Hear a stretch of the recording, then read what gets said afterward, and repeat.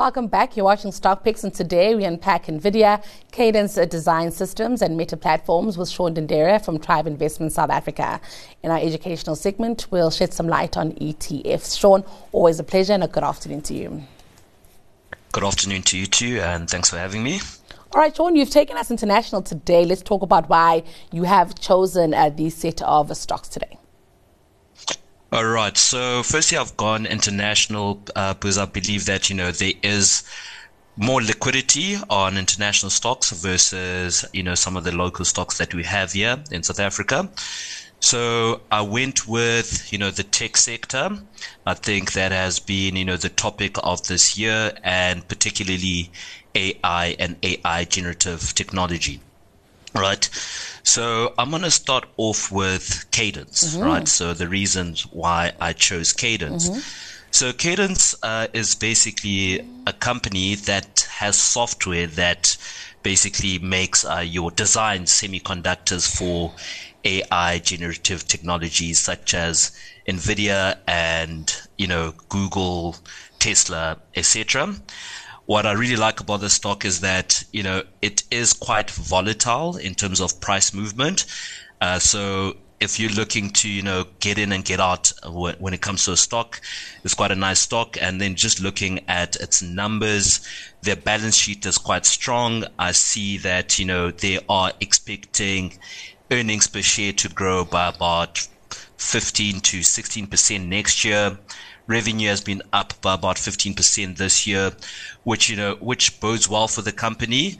And one interesting thing is that with AI being the new thing, a lot of these companies cannot create, their semiconductors or their chips without Cadence being involved, as much as they'll own the technology. But in terms of implementation and designing the technology, that's where Cadence comes through. And one thing I do like about their balance sheet as well is that they are actually trying to use 50% of their operating cash flow to buy back some shares. So that means, there's going to be less shares in the market, meaning that their share price will essentially rise in the long term as well.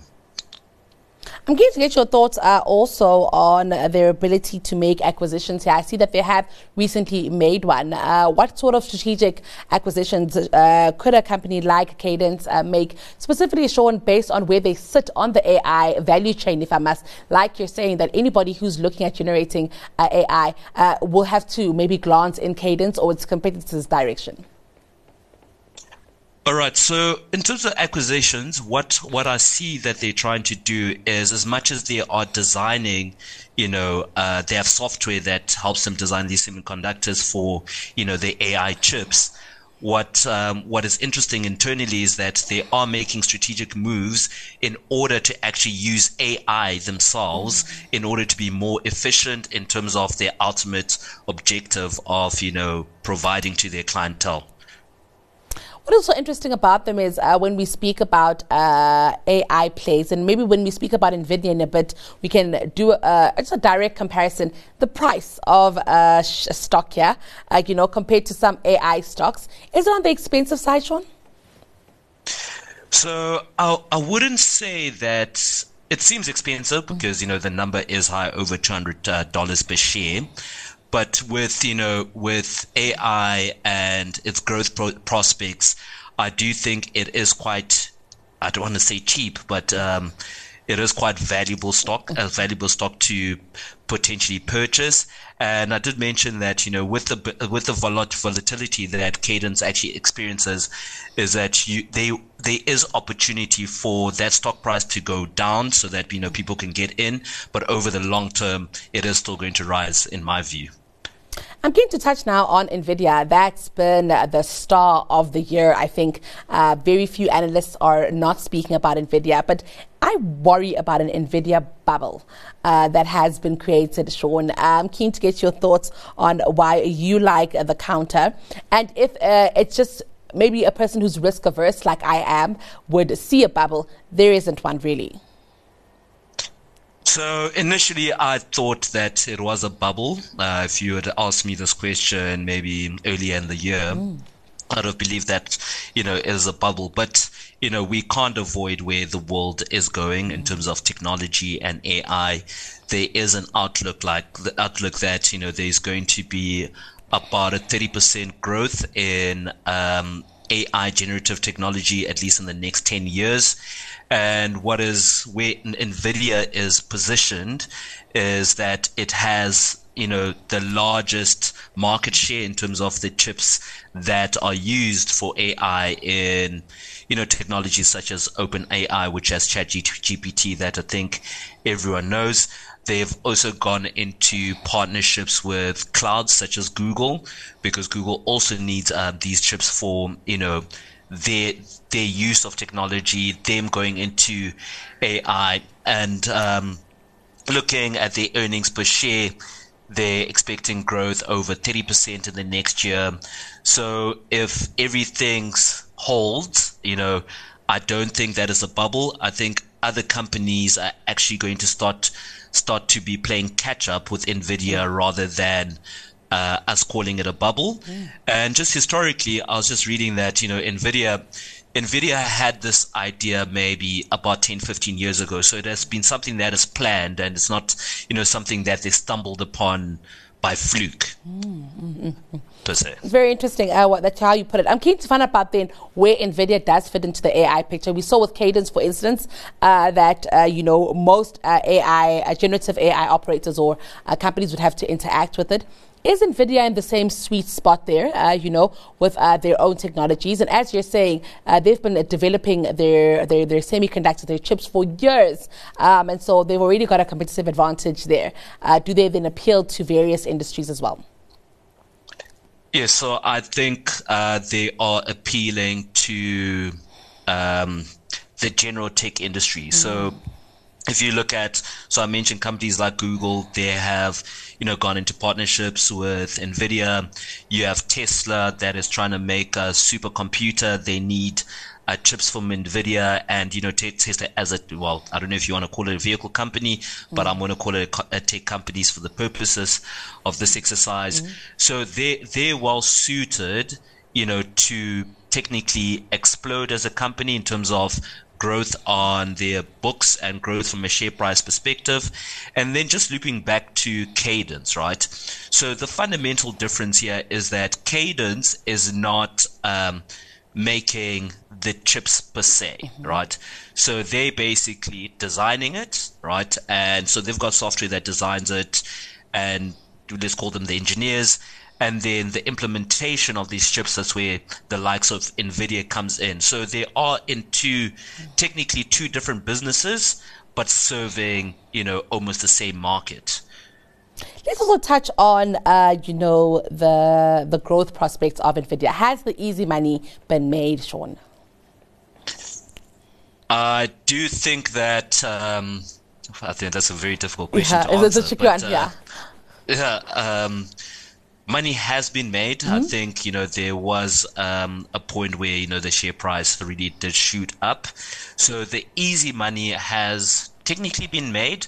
There is still room for, cash to be made on that stock between, let's call it the next year, next 2 years, while, the rest of the competitors out there are playing catch up. What we also saw during COVID was a semiconductor shortage. I'm wondering, if as we head into a recession, for instance, where there could be a global economic downturn, these companies could experience a demand and supply issues again, this time with a demand issue where, with the demand and supply issue, with the supply issue, where there is an oversupply and demand not so much because of the recessionary environment that the world may find itself in. Well, I mean, AI, I don't think it's a problem in that, because what AI is doing to, our daily lives, the markets, etc. So I think people will lean into this new tech in order to, rebalance either their companies, either your own personal lives, etc. So I do think that there will still be demand regardless of what is happening in, the economy from a recession perspective. I think it's actually an opportunity for these companies, AI companies, to actually think and expand. Let's talk Meta now. Meta is a company, of course, we know it for Facebook and all the things that it does. At some point, they were heavily invested in the metaverse. Investors brought them right back. They seem to be moving in the direction of AI. What is happening within Meta with AI, Sean? How does it play itself out within that group? All right. So as you mentioned, so people tend to know Meta as, your Facebook, WhatsApps, Twitter, etc. I mean, Instagram, not Twitter. Apologies for that. And, they have a large market share. They've got a lot of data purely from, their clienteles from social media. And I look at Meta more so as an advertising business, right? Mm-hmm. So when you look at, where the economy is going, I do think that with the markets having a pullback, there is going to be a lot of opportunity for Meta from the advertising business perspective, because companies will need to shield themselves against, the potential recession. And that's where potentially AI is going to come in for Meta. So it is also just a technology company. I do think that they are quite behind when it comes to, creating data centers, etc. From an AI perspective. It is something that they are looking into in the long term. So we'll see, with Meta how they play out. And what I liked about Meta specifically, right, just leaning into the recession, yes, there is the AI link that we've been speaking about for the course of this conversation. However, it is a nice stock to have because of the strong balance sheet that it has. So with the high interest rate environment that we've been seeing all year, with the potential recession that's coming in, I do think that Meta is well placed, to weather the storm from a balance sheet perspective, and then as much as it's social media, as also just a large advertising business, they're perfectly positioned, to still potentially grow going forward, and then potentially implement, those data centers and jump into the realm of AI. I'm keen to get your thoughts on Meta's hardware in terms of AI. They've got those Quest virtual reality,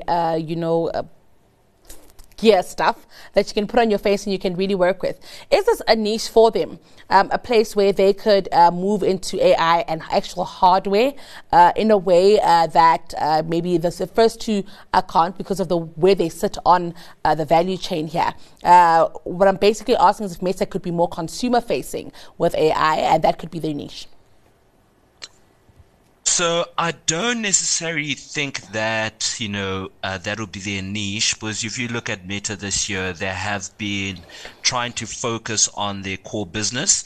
You would be surprised to know that, Facebook, as much as people think that, Facebook is dwindling, their numbers are actually up. They've made massive cost-cutting measures in order for them to grow their core businesses, as we mentioned, Facebook, Instagram, WhatsApp, etc. The hardware side of the business, I think for me, it is something that is technically a side project. I do know that Meta also cut out some projects in order for them to have the brilliant results they have, and then competitions with companies such as Apple. Apple had that virtual reality mask thing. I forgot the name of it. Yes. And they're already ahead of the game in that perspective. I do think that they will focus on their core business, and then once they consolidate that, and once we see more growth on that side, then we may see them investing a little bit more in what I would refer to as side projects. I'm keen also to now get your rating of these counters for a retail investor with some money and looking to invest in AI. In what order would you buy these counters, Sean? So my order would be Nvidia, that is in the short to medium term, followed by Cadence, which is also still in the short to medium term. And then lastly will be Meta. I think I would have Meta purely because of the state of the economy, that we potentially going into a recession, there are high interest rates, and it's historically, been in the market for a very long time. Let's now speak about, the educational term today is an ETF. Talk to us about why you've chosen ETF today and what exactly, you'd like us to learn about it today. All right, so I thought about an ETF because I find that, a lot of novice investors don't know the difference between a share and an ETF. And I think it is a nice financial instrument for, people that are new to the markets, don't have really the acumen to break down specific companies. So with an ETF, the difference is that between a share and an ETF is that a share, you're just buying equity in a singular company. And then with an ETF, I like to refer to it as a basket, right? So in this basket, let's use the companies that we spoke about today. I could go and buy a share in Meta, a share in Cadence, a share in Nvidia, right, individually. However, I can also go invest in this basket, and in this basket, it will have the shares of Meta, Nvidia, Cadence, and let's call it a tech basket. And then that basket is already diversified for you. It's already passively managed for you, and it's tracking, the underlying stocks without you having exposure to singular companies. And it's also cheaper in the long run. Yes, I was going to ask about the issue of, access in terms of price, because, of course, we were speaking about that Nvidia share price is at $400. When you put that in rands, it's a little bit scary. So I'm actually keen to get that are ETFs generally cheaper and possibly the best way to access stocks that you might not ever be able to afford because of how expensive they are in dollar terms? 100%. So ETFs are relatively a lot cheaper than going into individual shares, especially if you want to build a diversified portfolio. So, you're actually just getting parts of, maybe the sectors that you're interested in without having the outlay of the full notional value of buying singular shares in specific companies. Well, Sean, it's always a pleasure chatting with you and getting your thoughts and insights. Thank you so much for your time today. It's been a pleasure. That was Sean Dendere from Tribe Investments South Africa.